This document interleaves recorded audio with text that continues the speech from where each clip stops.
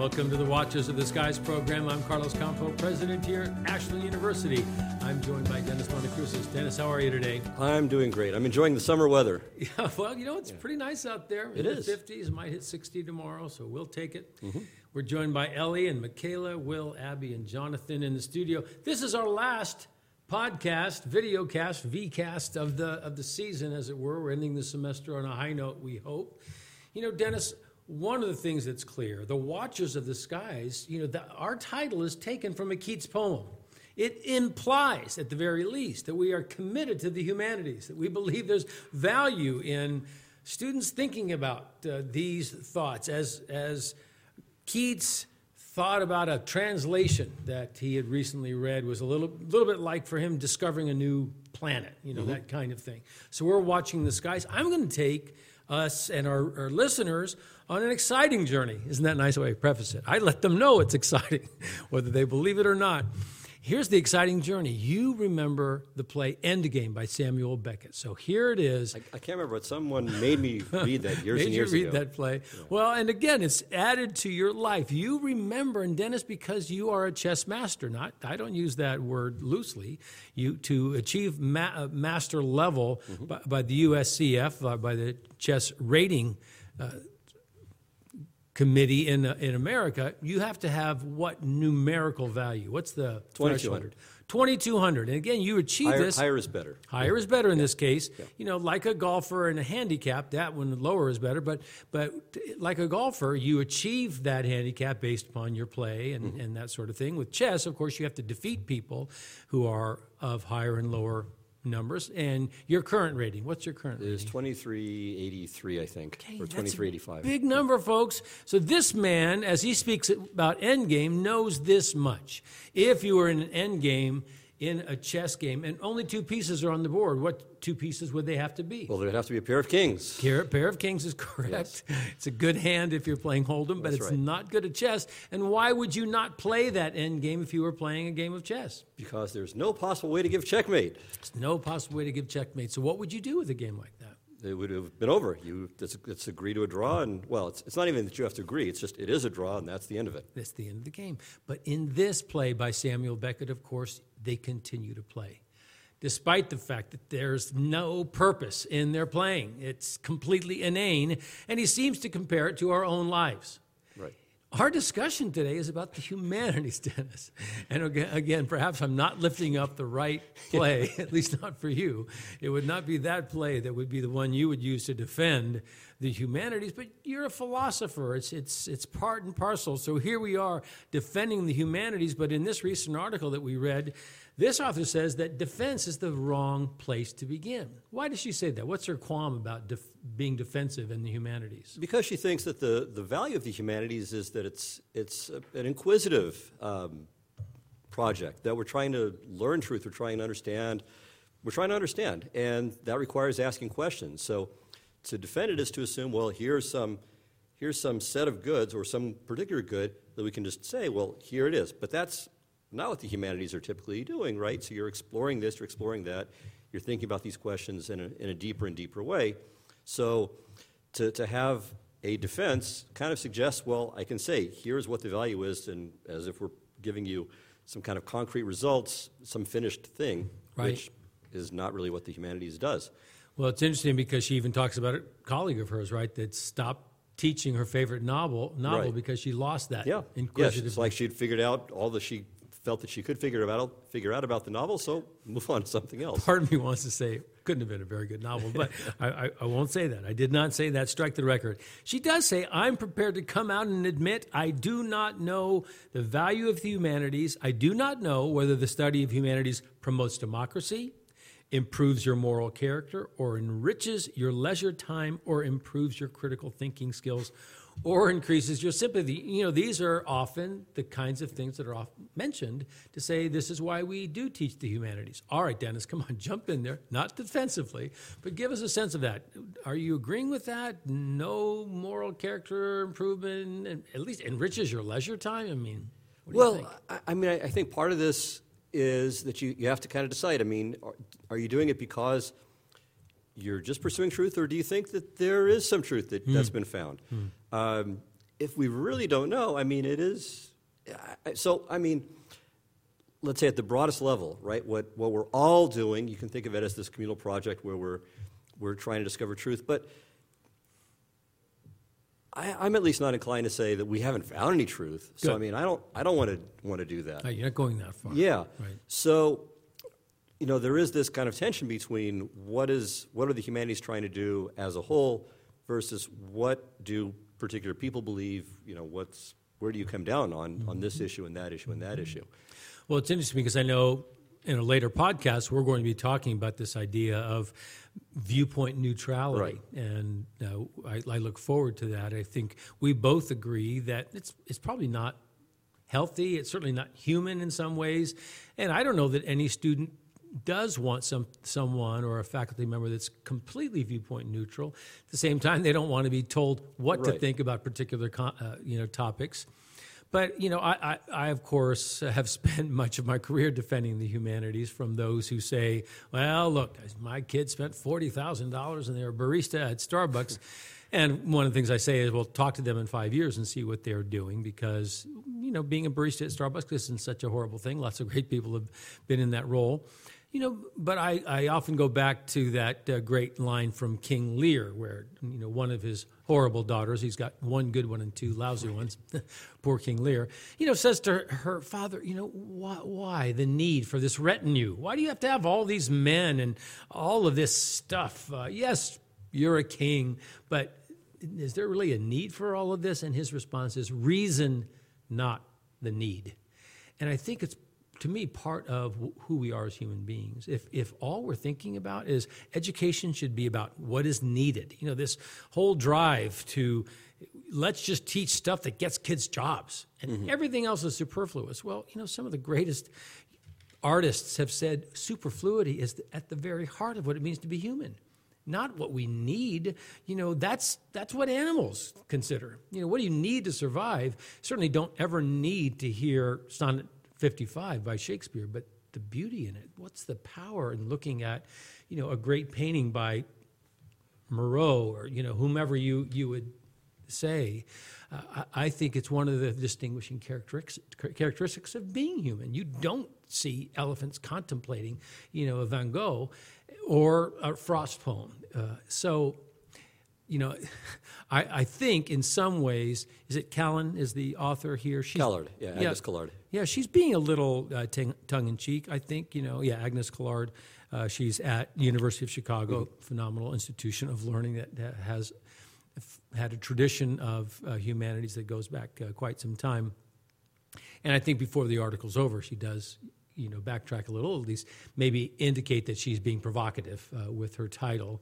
And I think once you begin having to defend the value of humanities, you've already lost, I think, is part of it. But would you say, you have to make this argument, especially when you're in a required course of like philosophy, right? So Philosophy 101, you get and look at these syllogisms, and oh my goodness, about halfway through the opening first few classes, a lot of students are starting to doze off. So how do you pull them in, Dennis? What's the argument that keeps students engaged? What's the value of philosophy, per se? It's tough. I mean, it's because we're not inclined. I think there's two problems with philosophy in particular. One is that we're not terribly inclined to go in this kind of deep way to sort of almost mathematize our thinking. On the one hand, the other problem is that we think we have opinions about all these things. And so you have to kind of make the point that, well, we're going a bit deeper, right? So it's not just, I've got my opinion, you shoot your opinion, and we'll kind of have at it. Right. But there are actually rigorous ways of doing this. So I think what you try to do is you try to hit these really big questions that are interesting. Socrates is always a great way to start, right? So you've got... You think so, but do your students think so? I think the dialogue form makes it appealing, and you see this guy who's willing to be a martyr for his beliefs. Right, and he's also a smart aleck, and he's thumbing his nose at the establishment. So there are all kinds of things about him that make it very interesting, right? So he's kind of a good gateway drug to the more kind of rigorous mathematical sorts of things that we do later on.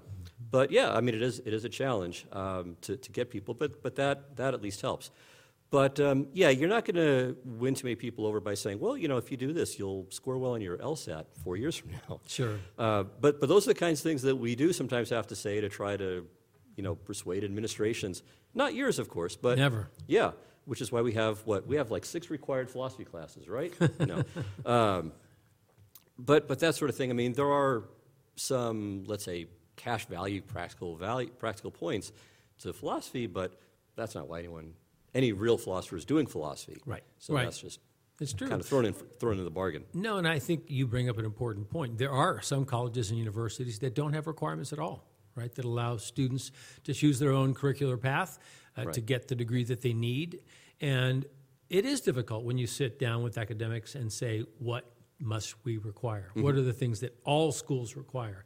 Honestly, today there is no such thing, right? One of the groups that has kind of come out and shown the weaknesses in core requirements is called ACTA. I don't know if you know this, the American Council of Trustees and Alumni. Okay. They're the ones that actually assign a letter grade, so our listeners can actually Google that and look at the letter grade that each school gets assigned.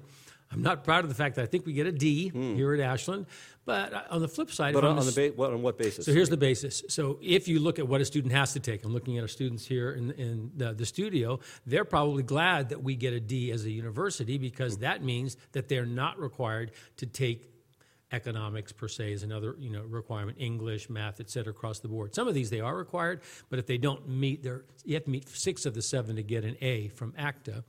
What we believe at Ashland is that our core provides a good basis for all students and gives them more options. They think the ACTA requirements are a little bit too restrictive. I never fully agreed with that, but we've landed in this place.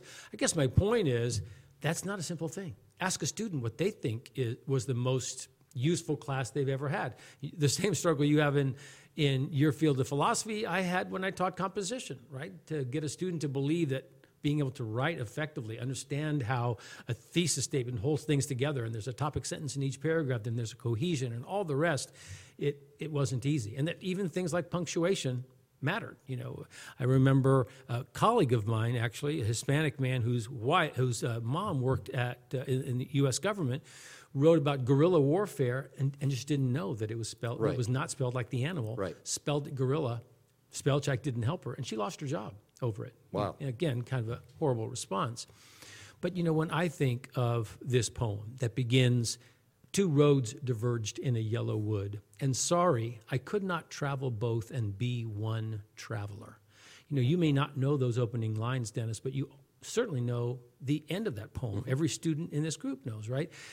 So 2 roads diverged in the wood, and I took the one less traveled by, and that has made all the difference, right? So my point about that poem is when students start considering, just for instance, 2 roads diverge, and sorry, I could not travel both and be one traveler. The idea that there are some paths in life that you cannot travel both on and still be one traveler, this idea of being a unified human being that has unity and agency and all the things that we believe in. Here I am in line 2 of maybe the most famous American poem, and if that does not spur some critical thinking skills, this whole idea of purpose and value and even the idea of divergence, in a road where we are in a world where we are in a very divergent mindset about things.